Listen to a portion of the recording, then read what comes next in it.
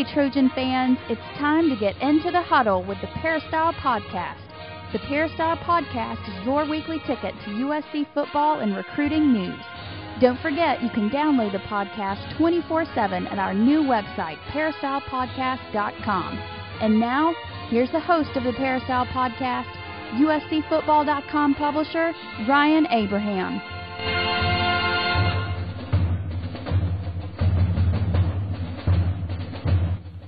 Hello, Trojan fans, and welcome to episode number 237 of the Peristyle Podcast. If you don't know, the Peristyle Podcast is our weekly internet radio show talking all about the USC Trojans. We've got a lot to talk about this week. We have Dan Weber coming up a little bit later on in the show. We have Coach Harvey Hyde, as always, in the first segment, talking about USC's victory against Syracuse back at MetLife Stadium. We do have a bunch of questions to get to, and we love to hear from you. So if you have questions, email us now, podcast@uscfootball.com, or give us a call, 206-888-6755. Leave a brief voicemail, and we'll play it on the air and try to answer your question. You can also go to peristylepodcast.com. Leave a question there on the left side of the page. Lots of ways to get in touch with us, and we love to hear from you and talk about what you would like to hear about. Well, I know you guys love to hear from Coach Harvey Hyde. He is joining us in the very first segment, as always. Coach, what's going on, sir? How are you? How are you, Ryan? Everything good? I am good, just ready for week 3 of the college football season, taking a trip up to Palo Alto for the USC-Stanford game, so it should be a lot of fun. Should be a lot of fun. It's only fun if you win, Ryan. Remember that. It's only fun if you win, and that's what it's all about, and that's what makes college football so exciting. And NFL football is fun to watch, and I don't think it's as exciting as college football. I get revved up with college football. NFL football, I can read the paper and watch a game at the same time. So, but I'm ready to get started, but let's thank Southern California Ticket Service because they make this thing happen. They certainly do. sctickets.com is the website. It's Southern California Tickets, so sctickets.com, 1-800-888-7287. You want to go up to Palo Alto, check out the USC-Stanford game, you can get tickets there. It's a very tough ticket from what I understand. And then, of course, USC, all the remaining home games. There should be a lot of exciting games on the docket, including USC-Oregon, November 3rd. You go to sctickets.com, and they'll hook you up. And, Coach, I guess maybe you get your first impressions from what was it was a very strange, very weird road trip for the Trojans. I think the fans had a great time in New York, but with the weather and just the kind of weird way that the game played out, it was just kind of a weird game overall. Well, Ryan, I really don't know where to start, and if I ramble on a little bit too much, just interrupt me. First of all, as I mentioned, you went there to get a W, and you got the W, 42-29 over a Syracuse football team. You're favored by 26 points, but what does that mean as long as you get the victory? But you always care about how you played the football game with your emotions and game plans and the attitude of players and mistakes and all the things you're supposed to improve on with this so-called thing if you get better between the first and second week. First of all, I want to clarify the win was fantastic. I think Syracuse was a better football team than we all thought. They were beaten by Northwestern. They could have beaten Northwestern. Northwestern went on and beat Vandy, and I think Vandy's a hell of a football program right now. In fact, Vandy gave South Carolina a heck of a game the week before. Northwestern beat Vandy 23-13. So I'm trying to justify all the things I'm going to say because I think Syracuse was a team that you couldn't take for granted, a team that was not intimidated, a team that came with a real game plan, a team that had it together and thought they could beat USC, and they certainly showed that. What do I remember about the game? I think the main thoughts I remember about the game, and I want to break it down offensively, defense, and my overall opinion and the bottom line. But offense, I remember 6 touchdown passes. I remember great athletes making great efforts. And I remember that what really sticks out to me, no rushing touchdowns. Defensively, no real domination and consistency. You need some improvements immediately in certain areas. And thank you for linebackers Deion Bailey and Hayes Pollard, who have been my players of the week defensively the past 2 weeks. Pollard against Hawaii, and Bailey against Syracuse with the great plays they've had. Pollard scored a touchdown. Bailey's intercepted, I think, 2 or 3 passes now. They're all over the field. They really bring something to that USC defense. Now, my overall opinion, I think the team lacked excitement. I think they lacked emotion.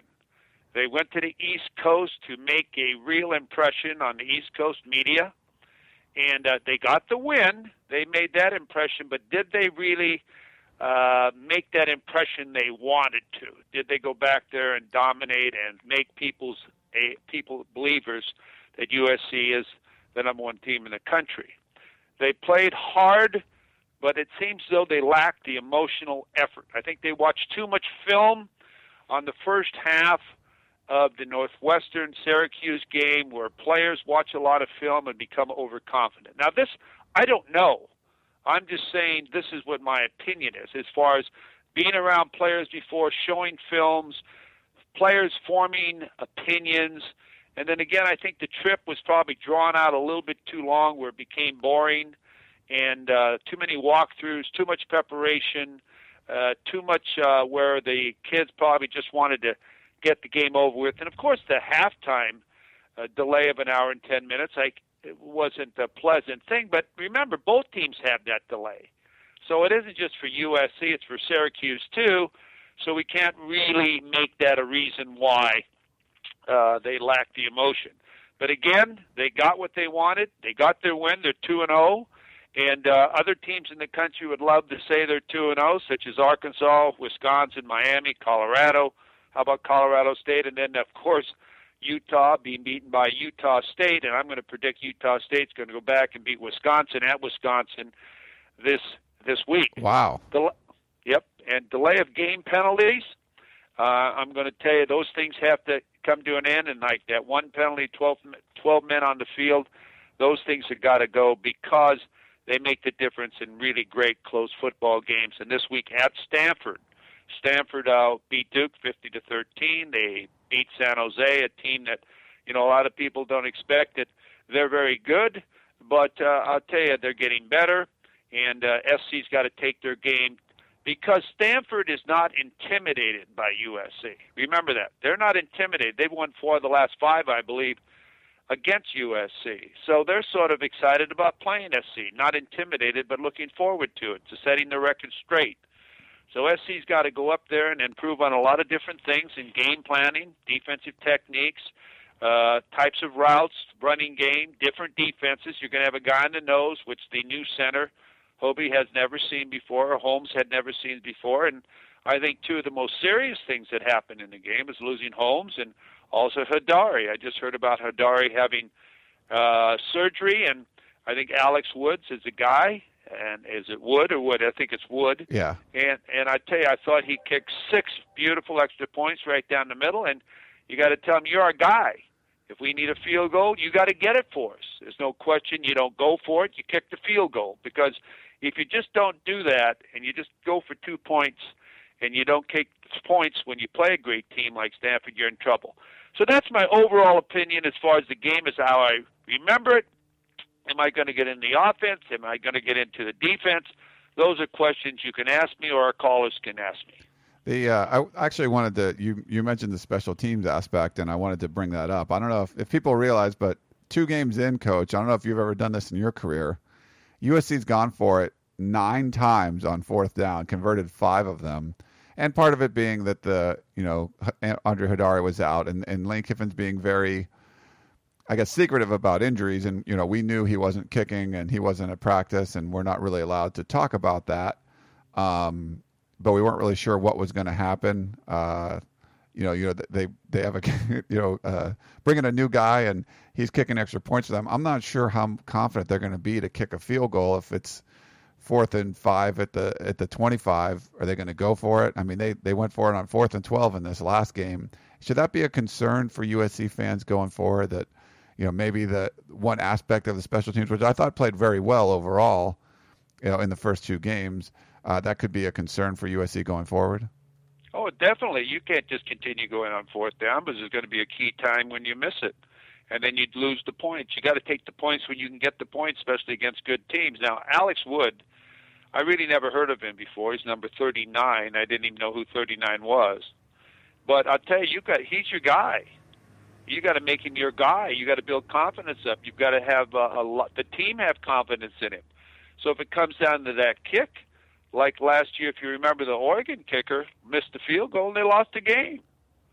So, you can't do that. You've got to have a kicker. I'm very surprised. I'm going to put it to you this way. I'm very surprised that SC does not have a backup kicker. I mean, normally you have walk-ons like Alex who come in that are not scholarship quality, but there's so many kickers out there that don't get athletic scholarships that are capable kickers as far as performing in college. I had several of them. In fact, I think I scholarshiped one kicker, and most of them were walk-ons who just wanted to be part of the team and really did one heck of a job. So, Alex is the guy, and he's got to get it done, and he's got to win a football game for you. If there's 2 seconds left in the game and you're on the 20-yard line, you say, Alex, get in there and kick it. You don't say, Alex, I'm not sure you're going to make it, but get in there and kick it. You got to tell him, get in there and get it done, son, and we'll carry you off on our shoulders. You got to do that. You got to build confidence this week, and he did a great job. I'd have made him my special teams player of the week, but it'd been pretty hard to do that with the way Robert Woods played and what he did in the game. And I'll tell you, I think another thing, too, it's a little early to say that Marquise Lee is going to be the greatest receiver in the history of USC. There's been some great receivers there. I'd like to get Keyshawn Johnson's opinion on that and others, because there's a kid named that was an All-American last year, freshman All-American, Robert Woods, who had a pretty good day. 2 touchdowns, a 76-yard reverse, 31-yard punt return, 10 catches for 93 yards. And I thought had a great year, a great day. And I'll tell you, with both of them, they might be the best pair of receivers maybe ever at USC. But I think it's a little early to point out one over the other, especially when they're still there together. Exactly, yeah. But there's a long way to go. Marquise Lee's going to catch a lot more passes for USC over the next couple of years. Let's see. Let's get to some of these questions, Coach. This one's from Gene in the OC. He says, "Hi, Ryan. Love the podcast. I've never missed one. The best receivers from USC are covered by 2- and 3-star defensive backs. USC has 4- and 5-star defensive backs, and for some reason leave opponents' 2- and 3-star receivers wide open. Are plays lacking? Is Monty Kiffin calling bad plays? He thinks Monty Kiffin should be replaced." And we've had a couple of things like that where they don't feel like the Monty Kiffin defense is doing a good job right now, and people have wrote in and talked about firing Monty Kiffin. What are your thoughts on the defensive game plan and how that's working?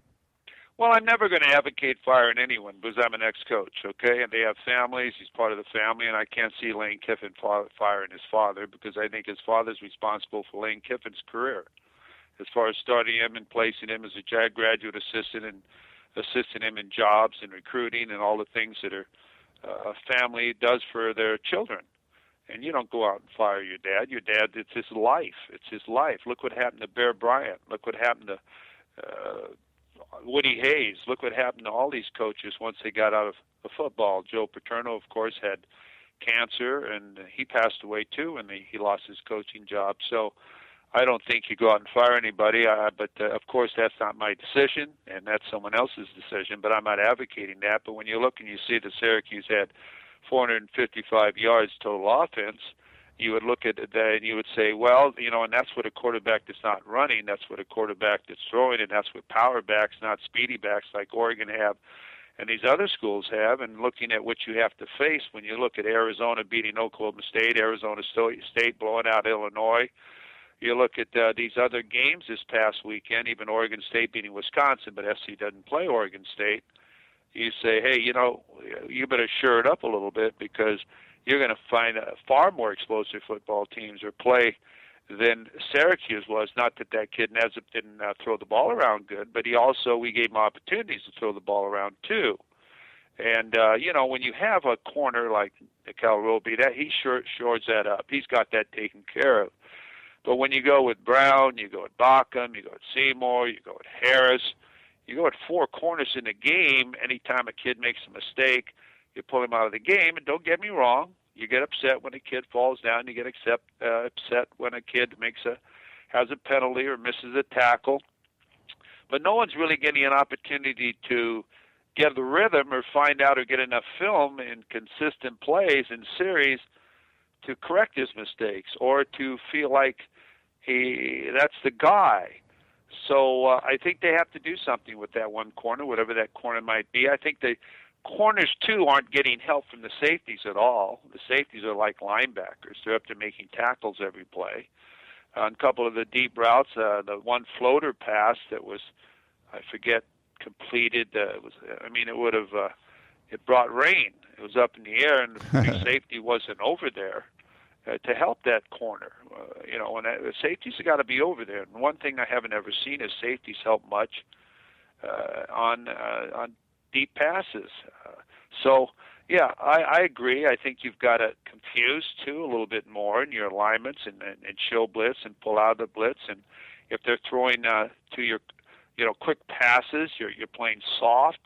Maybe you ought to roll up and play man and try to throw them off the routes where they don't have the timing, and also roll up and play cover 2, which is where a man plays on the line of scrimmage, stays with him unless he has a back coming in his area, and the safety takes him deep. And let the linebackers cover the tight end. The tight end are going to kill you. And with Bailey and Pollard, they'll take the linebacker out of the game. And Syracuse isn't the team that was throwing the ball to their backs, or if they did throw the ball to their backs, those backs aren't going to run away from anybody. So, yeah, you got to give your corners some help, and you got to get pressure on the passer. And Nesip was a guy. The whole game plan was to get rid of the ball quickly, and I would too when you play your corners off soft. They're giving you those routes. So, yeah, and on the goal line at times, I'm concerned about the alignment of the defensive back, especially when you line up in the end zone and you're playing a soft technique. All they got to do is throw the ball out there and they got a touchdown. Or when you come up and you that one slant route for a touchdown, the receiver went out about 5 or 8 yards from the sideline, and Torrin Harris is playing him almost head up. You got to play him inside, take the field away from him. And, make them play the short side of the field where they don't have a lot of field, they don't have a lot of options, or what type of routes they can run. But, of course, let me tell you, this is the way I do it, or I would do it. It's not, other people are far more intelligent, and I haven't watched the films and so on how they play it. But I'm just giving you observations of what I would do if I was coaching. I'm not coaching. I'm just talking, and it's always a lot easier to come back later and tell you this. All right. Let's see. Let's go to this is Greg in the OC. Please share with us the process used by the coaching staff of returning home from a cross-country road game, evaluating the game film and personnel, then developing the game plan for the following Saturday's road game. So that's obviously what USC is doing right now, a long trip cross-country, have to fly back, and then now you have to go back on the road again, first conference opener. How's that process work usually for a coach? Well, first of all, so you know, on the plane coming back from New York, each coach had a computer highlight of the game complete. The head coach, Lane Kiffin, probably had the full game with no commercials, so they can watch it quickly, and then also the offense, where you can watch the entire offense. Coming home on that 5-hour flight, they break down their entire game by positions, break down the players, grade the players, have that all ready for their meeting today. They come back and they're ready for their meeting, and they get that game out of the way immediately. They coach off the tapes. They know exactly what it is. And when they're gone, their graduate assistants or during the week have already broken down the Stanford's game, the first game, which would have been against San Jose State. So they've already broke that game down, and each coach has the San Jose State game, already has it in their computers, so when they get back, they can flash them on the big screen, or they may have even taken it with them. So on the plane coming back, they could take a look at Stanford and break them down, at least get an idea of what Stanford's doing. Now, as far as when they got in their office today, or maybe when they got home at 1:30 in the morning, at that time, the Duke film from Stanford had already been delivered to them if they went by the office, or they're in their computers. So when they went in yesterday, they had already the Syracuse film done, ready to go. They've already broken down San Jose for them. They're breaking down Duke, and they're ready today or yesterday. We started game planning always on Sundays.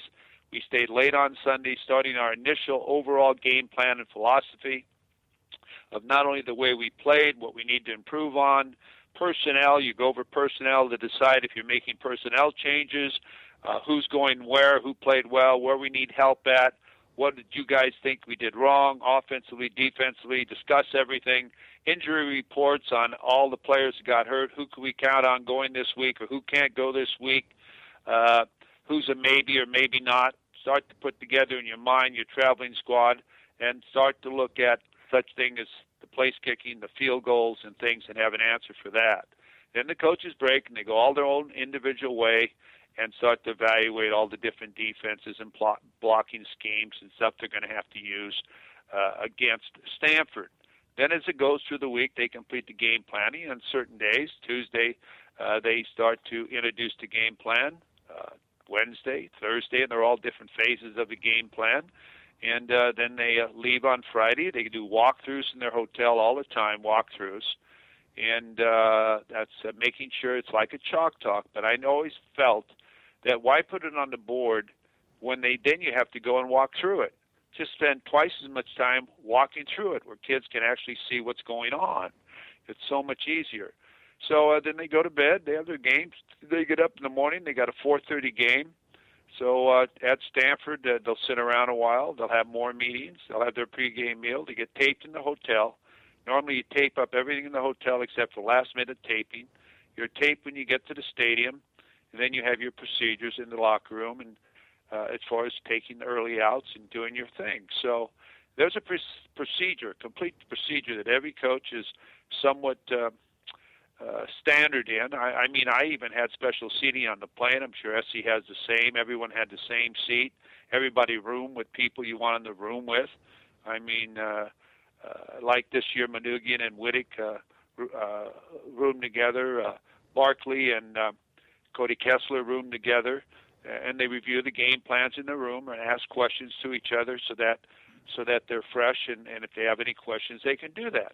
My tackles always room together. My guards room together, so that they always had an opportunity when they're together to talk about the game plan. So that's basically a procedure. Many hours of preparation, and then when you're through, the big paycheck is a W, and that's what it's all about. You got to win today. You got to win. It makes you feel good, and you enjoy it until you get back, because then you start preparing for the next one. All right. We have one last question, Coach. Charlie in Carson, California. He said, excuse me, is it me, or does it seem that USC is running a vanilla offense? I honestly think that Kiffin isn't going to show much until USC finds itself up against one of the 5-ranked Pac-12 teams. For instance, the first game against Hawaii, it was a fade to the left, fade to the right. This game, it was short passes to Woods and Lee, while on one of the tight end blocks down the field and a fade to the left or a fade to the right. I was wondering when USC would bring out that Drew Brees Saints offense or Patriots offense using more of the tight ends that they had studied over the summer. Well, let me put it to you this way. When it was 21-16 in the fourth quarter, I had heartburn, okay? I don't know if anybody else was nervous about that game, but I was, and I don't know if there's a reason to save anything. I mean, first of all, I think that you can only run so many quick screens. I don't know how many screens they ran in that game to the left, to the right, but they ran about 20, I would say, or 30. It just seemed like the only route they really wanted to run. They threw one deep post that was intercepted. If the guy's going to be all over that post like that, and you should come back and run a post corner, the safety or the corner would have still been running, been up in the stands by now, and the guy would have been in the end zone when he ran for the flag. So, you've got to repeat things, or if somebody's going to play you like that, you come back and take advantage of, if you do this, I do that. You can't do everything. I don't really think they had tremendous athletic efforts by Lee, by Woods. The play of the game offensively for me was when Woods caught that screen off, the quick screen to the left side of the field and broke back and ran about 56 yards. It was 3rd and 9, ran about 56 yards and got a first down. That screen wasn't designed to go there. but it was all athletic ability. And you have a lot of athletic ability guys making play. Grimble's play. When he caught that football, he refused to go down. That's an athletic effort. Now, after you caught the ball, you finished the play. And that's what Woods does. That's what Marquise Lee does. The thing that I sometimes become, and I'm very concerned because I believe in the running game. And I started it by saying 6 touchdown passes. Hey, you mean you can't rush for a touchdown? When you get down there on the 2-yard line, you can't punch the ball in? You've got to throw passes. Now, I think it's great to score. And like Coach Kiffin said, be happy with what you got. I agree with that. But you got it down the road, be able to run the football. Down there, you've got to be able, you can't be soft in the offensive line. Now, I'm not saying they're soft, but you got to run it in where the linemen have an opportunity to say they got off the line of scrimmage and block somebody and the back scored. So you can't continually throw flies and quick outs and slants, not that they weren't successful with them, but you got to develop the running game off of that. So that was my quote. And when you looked at the rushing game, they rushed for, 258 yards. 126 yards of them were off of the reverse. I think the reverse went 70 yards or 76 yards, and I think Red got a rushing play of 40 yards. That's 126 yards into 258 yards. Not that they don't count. They all count, but you want to be able to be consistent and have confidence in your running game, because a lot of the great efforts that were made in the running game by Red and McNeil, they were hit behind the line of scrimmage and made great efforts in getting out of it because the defense didn't wrap up because of their quickness and made plays. So I think you've got to run plays over and over and over to do that, to be able to get better. And I hope down the road, like they ran a bootleg, I think the first play of the game offensively, and they hadn't even established the running game. I just sometimes can't figure that out. But, of course, that's not for me to figure out. That's for them to figure out. My job is to just comment on what I see. That's all I'm doing, is commenting on what I see. That makes sense. Makes sense, Coach. But one question I had for you, and I thought about you when early in the game, Lane Kiffin on his own side of the field went for it on 4th and 1. I like a running play to Soma Vanuku. You should be able to pick that up. That play just got blown up on every which way you could. What were your thoughts on that, and what was going wrong in the interior of that offensive line where they couldn't really establish the run, and the defensive line from Syracuse was just in the backfield all the time? Well, first of all, to be able to be good at those things, you've got to be able to make your team tough in believing in they can run for a first down when they need it. Right now, the offensive line most of the time is doing pass blocking instead of firing out and owning the line of scrimmage. So when you need it in that type of situation, the only way you're going to get it if you work on it. And it's really tough to run right in the middle of the defensive line, because when it's a 4th and down situation like that, the defensive linemen are down on their knuckles and submarining, and the linebackers are up there to knock a guy backwards, and it's a play that's very difficult to do. You're almost better to just quarterback sneak it. But it wasn't a 6-inch play. It was about a yard, if I remember. Yeah. And when it's a yard, it's very difficult to run up the middle like that. Very difficult. But you're also getting pinches from the tackle, and everybody's pinching to the inside. That's a play that when it's 4th and 1 like that, a great delay play to your tight end. He bumps, blocks, and comes out, and you play action pass, or you run a toss outside because everybody's pinching, and something like that. But, he did it. It didn't work. But first of all, when he made that call, I said, wrong decision. This is in my mind. Wrong decision. Punt the ball. Don't take chances this early in the game. That makes sense, Coach. I mean, you can second guess all you want. It was surprising. I think 3 times in the first quarter alone, he went for it on a 4th down play. You don't see that very often. No, you don't. And I'll tell you, the momentum of a game changes when you do that and the team stops you. They start to believe they're going to beat your butt, because that momentum changes when they come off the field. Their coach is saying, "You see what I told you? They see what I told you? They're soft up front. They can't beat us. They're not going to run on us all day. We're going to kick the you-know-what out of them." And you've got to keep the momentum where you're still in charge, in control. You got to be in control of the game, especially when you're on the road. Why would you put the crowd in the game when you're on the road? Now, That's just the way I look at it. You got to keep the crowd out of the game, and you can't give them any reasons, any turnovers, any stupid type of things to get the crowd into the game and get them fired up, or let them play you close where they think they can beat you. Yeah. That makes a lot of sense, Coach. Well, we'll see what happens this weekend. It's going to be a big test up in Palo Alto. Sure is. Thanks very much for coming on the show, Coach, and answering everyone's questions. We'll look forward to talking to you next week. Hey, Ryan, I was just getting warmed up. I'm sorry. I know. And you're getting rid of me. I'm just getting warmed up. We're a half hour in already. Boom. Well, okay. Well, I'll let you go because I know you have others out there. But I certainly appreciate the opportunity of being on USCFootball.com and all of our listeners out there. We appreciate you listening. And, Ryan, have a great week. And next week we'll talk about Stanford. Sounds great, Coach. Thank you very much for coming on the show. We always appreciate it. And thanks, everyone, for tuning in. We'll be back in 30 seconds talking with USCFootball.com beat writer Dan Weber. Meet us on the other side of the break for more of the Peristyle Podcast. Tickets, tickets, tickets. SC Tickets is your concert, sports, and theater ticket source. We have the tickets you need to any event worldwide. Football tickets are now available. Call SC Tickets now at 1-800-888-7287, 1-800-888-7287. That's 1-800-888-7287. Or visit us on the web at sctickets.com. SC Tickets, concert, sports, and theater. We now return to the Peristyle Podcast and your host, Ryan Abraham. We are back here on the Peristyle Podcast, joined by USCFootball.com beat writer Dan Weber, who just made the long trip back from the New York, New Jersey area back to Los Angeles, going to get his thoughts on what he witnessed over there against Syracuse at MetLife Stadium. Dan, welcome back. What's going on? How are you?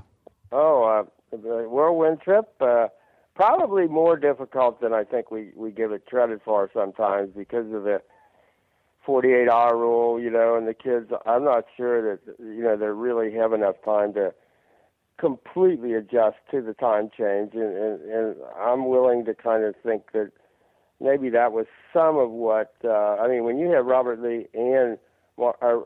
Woods and Marquise Lee both looking like they're kind of running in quicksand a little bit at the start of the game, you think it's probably more than just, some kind of psychological situation. You think they really, I think they try to do everything they can to probably get them ready for that, but I think that might be a little bit too quick. I think the NFL teams have a great deal of difficulty making that trip, and they're much more used to it, and that's all they do. So I think it's just a challenge, no matter how you handle it, no matter who you're playing. It's kind of a challenge, and it may be another one of those reasons why the SEC is smarter than everybody else in terms of handling this whole BCS thing. They just don't do it. If you got to go to a game that's going to cause you to have a different time zone, they're just not doing it mostly. And so USC, you got to give them credit. Nobody else in the position USC's in ever does things like that much at all. Maybe Notre Dame will go play in Dublin against Navy, but it really is. I think it really is a challenge, and you got to give them credit for getting through the day with all the other things that ended up happening with the weather and all that. Give them credit for hanging in there and getting it done and getting home. Yeah, if you haven't read Dan's report about how weird of a game this was, definitely go check it out on USCFootball.com. And we had a bunch of different questions, Dan. I want to play this voicemail for you. It kind of touches on two of the major aspects of what people were concerned about. Here you go. Hey, guys. This is Anthony Mena calling from Salinas, California. I had two questions. First, I'm getting tired, as all the nation's getting tired, of seeing these 20, 30-yard completions or 15-yard completions for a first down. Can we please lock up on these receivers, play tighter coverage, maybe have some safety help? But this is killing me, and I'm pretty sure it's killing everybody else. Second, why does Kiffin not utilize his young talent? Nelson Aguilar, George Farmer, they only come in to block. all obvious when they come in. Woods comes out, Marquise comes out. It's only to give them a break. He did the same thing with Kyle Prater, put him in the red zone, or he'd come in just to block. You got a 6'5" receiver there, number 1 receiver in the nation in high school. At least give him a chance in the red zone. I don't get why he doesn't utilize these young guys more. That's it. Thanks a lot. Fight on, and good luck this week. Okay, for Anthony and Salinas, I'm not sure the framing of the question, why not give the young guys more, more shot at it. I'm not sure anybody in the country has given young guy Robert Woods more of a shot when he was a freshman, or young guy Marquise Lee, more of a shot when he was a freshman. So I don't know that framing it that way. And I, for example, love Kyle Prater, and his problem, was getting on the field in practice. As many times as he would do something spectacular, just as often he wouldn't be there. Or he'd do something spectacular one day and the next day he wasn't healthy. And there was no ability, I think, in some cases, to build up that level that a coach has of trust that, you'll be there and be able to do what we ask you to do. And if you saw the Northwestern Syracuse game, Kyle still looks like he's having some trouble getting up to speed and getting off the line of scrimmage and handling situations where defenders can kind of, push him off the route and get into his body and that. So I'm not sure that was a youth thing or an age thing. That was just ability to practice. Now that obviously doesn't factor in with Nelson Aguilar. Nobody had a better summer. Nobody's had a better August than he has. He's there, to do everything USC wants him to do. I don't know that we have a good answer right now as to what the thinking has been about Lane's approach to how he's running the offense the first couple of games, why it looks a little bit more like it did early last year than it looked like at the end of last year, why it hasn't expanded, what's happened to the tight ends, for example. I asked, Lane this question, also talked to him about, is this the NFL preseason for you? Is this that approach where you kind of don't, you're Bill Belichick and you don't show anybody anything and you let them guess, what you're really going to do and what the game plan is? I think some of this we're not going to know until after Saturday. Was this a two-game preseason approach to, A, road game in the Pac-12, and B, kind of a revenge Stanford game?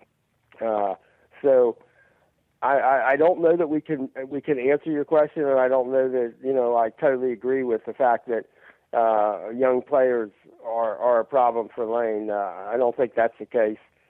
What the situation is with the other cornerback, if you watched it Saturday, one of the problems Saturday was the one time that you really focused on the other cornerback coming up, he got run right by, in the red zone and, beat just like he was nailed, to the ground and had no ability to backpedal, which is like, that's the thing that they've just preached and preached, don't get beat deep. And now that's like the worst of both worlds, obviously. If you're giving them a cushion most of the time and then you get beat deep, it's like, wow, what do you do now?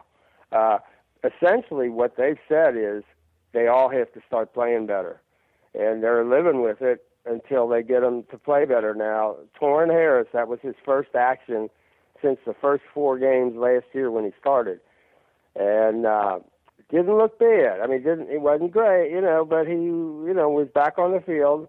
And I think he's going to be, I think they hope he's the answer. And I think one of the things with the Kiffins is if they trust you, they will allow you to do things that they won't maybe allow people they don't trust. I think they really like Torrin. I think they like his frame. They like his size. They like his NFL potential. I think they do measure some of the, kids, when they look at them and look at their NFL potential and look at their top, the high side with how much can we do with these kids. I think Torn, they have a feeling that they can do a lot with him.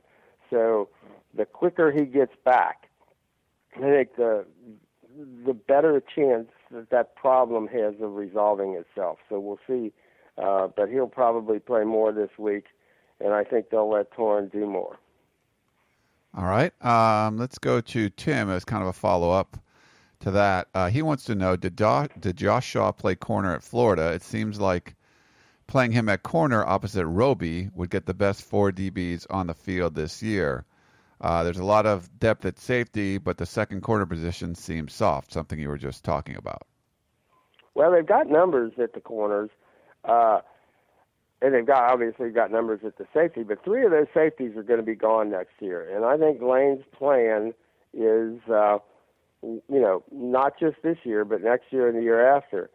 I think they look at Josh Shaw. He's 6'1", 200 pounds. He likes to be a cover guy. He really thinks of himself as a cover guy.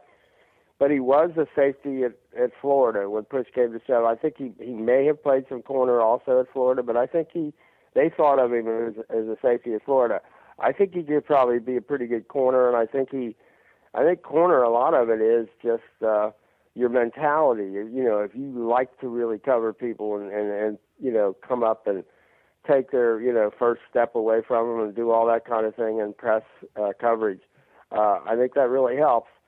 But the fact that he is 6'1", almost 6'1" anyway, and almost right at 200 pounds, he doesn't look like a corner in a lot of ways. And I just think they've made the decision that he could be a very good safety and a very important safety next year.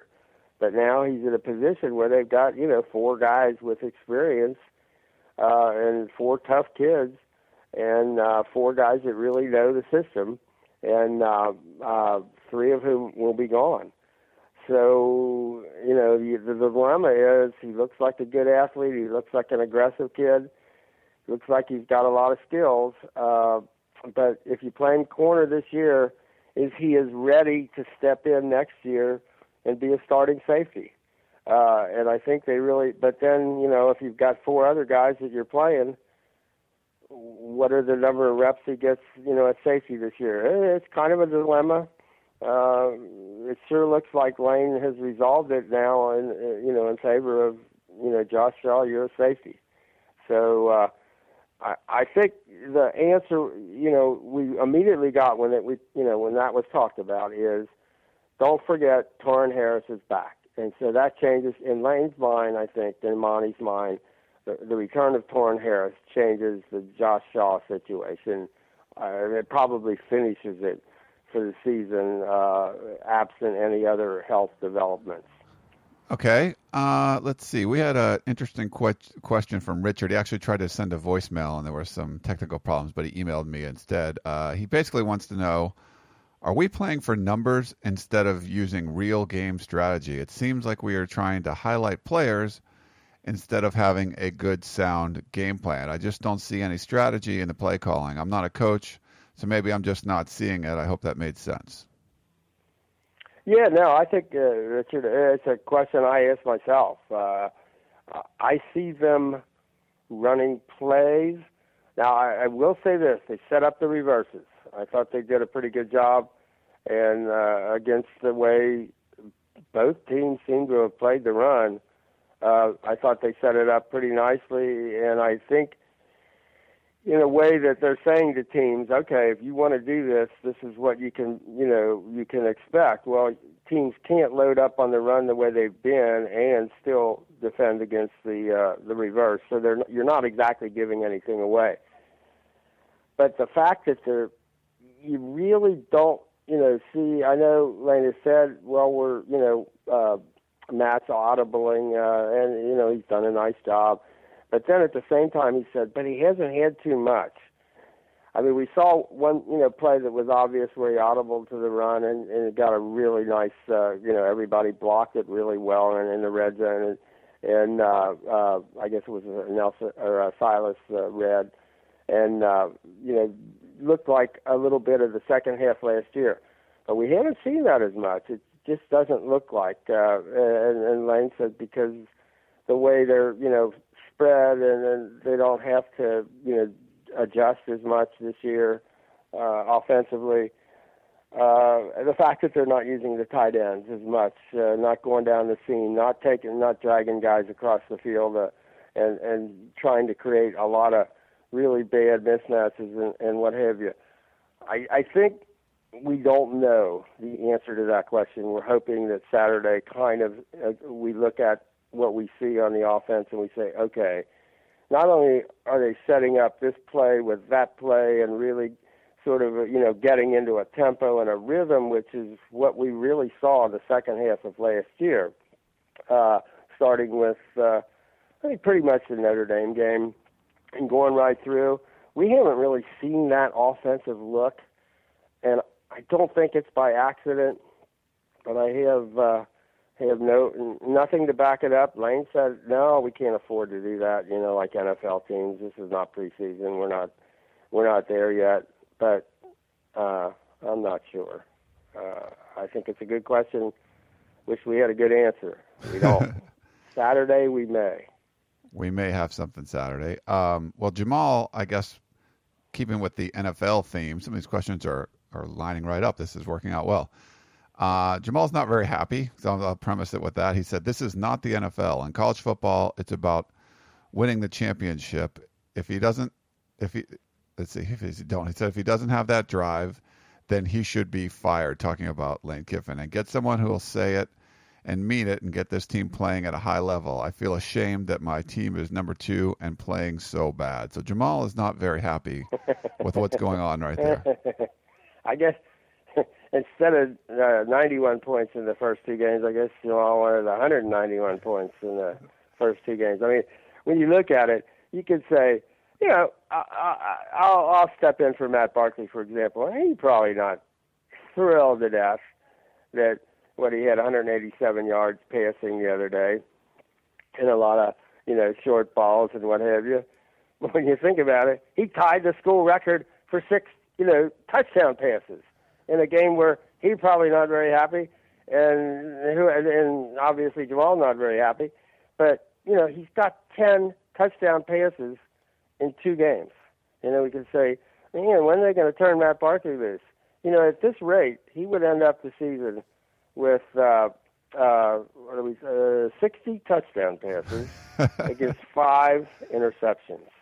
That's like, and now everybody will say, Matt could do a lot more than this. But when you think about, project out what has happened in these first 2 games, 60 touchdown passes to 5 interceptions. That's like a really good quarterback rating, I would guess. Just based, last year he was 39-7, and that was an unbelievable year. So, yeah, there are things you can look at and say, these first 2 games, you wish something, would have been different. But I do think, and it's not like the past when they say we got to win the Pac-12. That was Pete, Carroll's mantra. We got to win the Pac-12, get to the Rose Bowl. If something else better happens, well, that's great. And obviously, so often, 3 times probably at least, something happened to them in the Pac-12 or 10 then, and they didn't get to the championship game where they would have probably had a heck of a shot if they would have.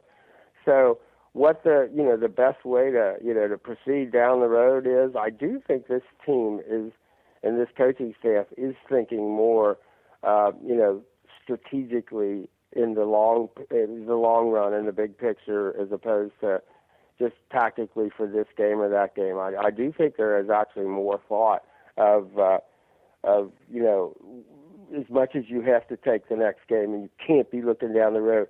I do think that's in the picture for them. And so I think actually what you said in terms of, you got to be looking at the championship and all that, I don't think they're not doing that. I think they are doing that.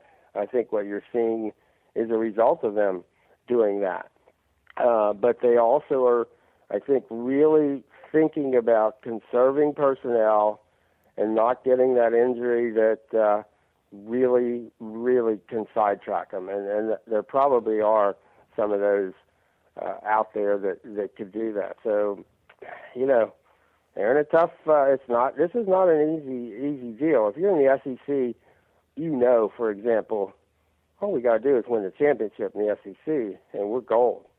That's not quite the same situation here, although with the way the Pac-12 performed, and you got 5 ranked teams now, you look at USC's schedule and you look at the rankings, they run the table. If they win every game, I think they got a heck of a shot at being in that game. So I think that's Lane's thought right now is, win each game, win each week, and we'll let the rest take care of itself. And I think it probably will if that's the case. Yeah, even with USC dropping to number 3 in the coaches poll, which is an element of, the BCS, Alabama and LSU are still going to play each other if USC wins out. I mean, Notre Dame looks better, UCLA's look better. Oregon's obviously a very good team. You'd have to beat them twice, most likely. You see about Stanford this coming weekend. I mean, that's a big one. Utah, that was a little bit of that's a game I thought was going to be a trap game for them to go out and lose like that.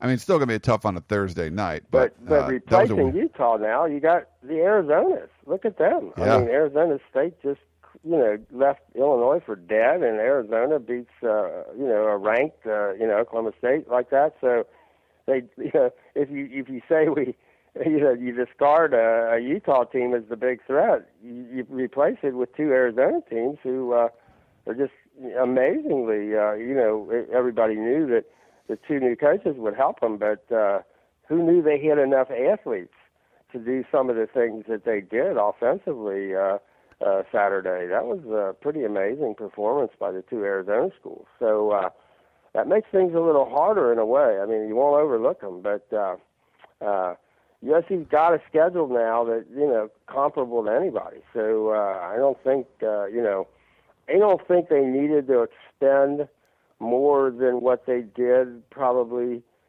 Saturday on the coast-to-coast trip and weather conditions and all of that. I think they did it about it. They 42 points. That's not bad, and there may be some things you'd like to see them do on defense, and they may just not be showing some of what they're going to do until they absolutely feel like they have to, no matter what they say. Yeah, I mean, I don't think it's a bad. I mean, most times you're going to see Barkley throw for maybe 350 yards, but only get like 2 touchdowns. But the 6 touchdown part, that's what's really going to help his high. Can't be like you said, he could end up with. And that was almost by accident. I mean, part of that was the offensive line isn't performing as much better as Lane thought they did pass protection, and as they did improve some. There are areas of concern, and one of those areas is breakdown in the short, power running game, where you get a mistake and you got a bad play, as USC showed fairly too often Saturday. So instead of running the ball in the red zone, instead of running the ball, on short yardage, they let Matt throw it, and they decided, let's throw a fade to Marquise, and if they single cover him, Marquise is going to catch it. Or if no matter what they do to Robert, he's going to make some kind of sensational catch, and good for them. I don't think they'd like to be doing that, but right now it probably works for Robert, it works for Marquise, it works for Matt. But they do have to figure out what the heck are we going to do on short yardage. I mean, that Soma Vanuka play on 4th and 1 was just an absolute disaster. I mean, did anybody do anything? I'm not sure that they got any part of that play right, from every one of the offensive linemen to Soma. I mean, that was as ugly, a play as you're ever going to see. And that, you got to get that squared away. You got to be able to run the ball on 4th and 1 and feel like you got a chance. Sure, they could have run a play action. They could have faked it and all that. They could have run a reverse. If you got to be running reverses, to gain, to get your ground game going, that's probably not the ideal situation. So they really do have to get that offensive line, squared away. And I think without knowing exactly what's going to happen with that center position that we all saw with Cully, getting injured at the end of the game, I think it's a really key area to focus on. And I know, David Shaw, Stanford's coach, said at Pac-12 Media Day that he thought his defensive line was the equal of anybody in the country. So that'll be an interesting place to focus your attention, I think, in terms of Saturday's game, how USC handles that, and does the offensive game plan, or the attack, reflect a growing confidence in the offensive line, or if they have to replace anybody, how does that impact the offense going forward? I mean, really, it was so obvious once they started believing that this offensive line can do what we need it to do. It can protect the quarterback, especially, which they, without the one bad call at Oregon, they're the number one, offensive line in the country in terms of protecting the quarterback last year. So that team came around really, really well, and that's the challenge for this team. But I think Saturday, if I would watch any part of that game, I'm going to see if USC's offensive line is really ready to go, and it reflects the fact that the coaches really have confidence that whatever we need them to do, they're going to be able to do, and they're going to be able to handle. I think one of the things Matt did the last 2 years is he's really been able to take advantage. It looks like when you look at those games of Stanford's lineup in terms of what defense they're in and where they are. Matt, I think that happened with Matt and Robert 2 years ago. It happened throughout the game last year. That USC's been pretty good against some pretty good Stanford defenses. So I think the key is going to be the offensive line. Can they adjust and adapt, or does USC have to keep it simpler like they did last year at the start of the year? I think that may be the most single important.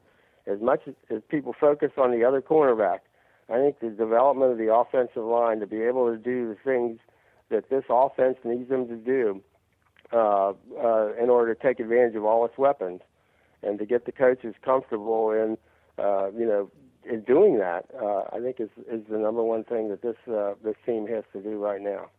All right, we got one last question from Lawrence in Dallas, Texas, and it's an equipment question. I know you're an expert at all this stuff, Dan. Yeah. So he says, I understand that some people are upset about the changes in the uniform, more specifically the cleats, but did anyone think about updating the cleats could help with footing or people's ankles, a.k.a. for Robert Woods? I think that with change could come benefits. Wanted to get what your take was. Well, actually, they were going to update them. They were updated. In effect, Nike had come out with this new cleat. I think it's called the Vapor Glide or whatever, and it's like $149 shoe. I think it's the top-of-the-line Nike shoe. It's the one that Oregon wears, so it's the top-of-the-line Nike shoe. I mean, it has cleats that actually retract or extend based on the pressure. I mean, it's like it has the ability. These cleats have the ability to adjust to the pressure that the player puts on them at a particular point, and adjust at that point. So these are like really state-of-the-art cleats. I think the only question was, are you going to get the black ones? They were more black than white this year, the Nike look, and they're the ones Marquise Lee is wearing, and they got those earlier, and then all of a sudden, Phil Knight appears at the John McKay, the McKay Center dedication, and all this buzz is going on, and I think Nike decided, hey, wait a minute, USC's going to be one of the absolute elite teams in the country, and USC's not going to change their helmet, they're not going to change their jerseys or pants, and those are all Nikes, but there's nothing Nike can do to advertise there. So Nike came up with a modified that sock that they're going to use in basketball this year, and then they came up with all these different colored versions of the cleat. So what USC, I think about a month ago, talking to the equipment people, thought they had kind of, here's the latest Nike cleat, the latest technology, and it's going to look more like the classic USC look from, if you think about when Carson and Troy and Paul and those guys played, and they went to this uniform look. And then Nike all of a sudden came up with these tricolored shoes. They're the same shoe.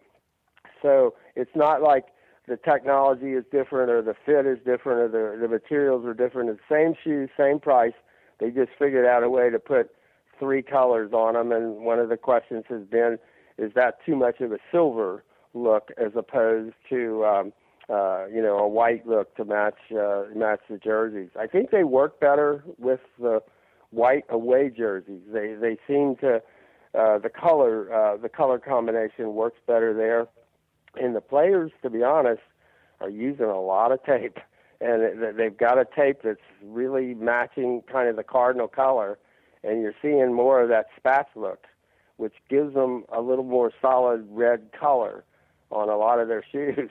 So, I think originally Nike wasn't thrilled about covering up the logo, the swoosh, but it seems like that hasn't been so much of a problem this year. But you're seeing more color, but you're not seeing better technology. They've got the latest, and I think that's a good thing, because I thought, the last couple of years, Nike, it looked like Oregon had the very latest, most expensive, most technologically advanced Nike shoes, and I'm not sure this year there'll be that difference in terms of that. So I think the shoes I think the only one who's holding out right now is Marquise, and his thought is somewhat mine, is he wants to play in shoes that he's broken in enough and not play in like right out of the box. There's some guys can do that. A lot of the basketball players can do that. Take the shoes, some of those guys in the NBA wear a brand new pair every night, every game. And there are a lot of other people like Marquise who said, I got to break those things in so he's still wearing his, the ones from like a month ago, same model, same, everything is the same, only he's got the black ones, although he's got enough tape on it that it's not quite so obvious. But the shoe question, I think, probably resolved itself now that they've had 2 games in them and figured out how to tape them up, and they're broken in and all that. I think they are the best shoes you can buy. All right. Well, Dan, great stuff as always. Hope you enjoyed your trip back east, and we'll look forward to seeing you up in Palo Alto this weekend for the USC Stanford game. We'll all be there, so should be a good podcast next Monday. But thanks again for joining us and sharing all the insight. Yeah, this is the big week, I think. I think everybody at USC since last year has looked at the schedule and said, this is the week that matters the most, no matter what you want to say about Oregon. I think this is the one circled. All right. Well, Dan, thanks again. Everyone else, thank you very much for tuning in to the Peristyle Podcast, and we'll talk to you all next week.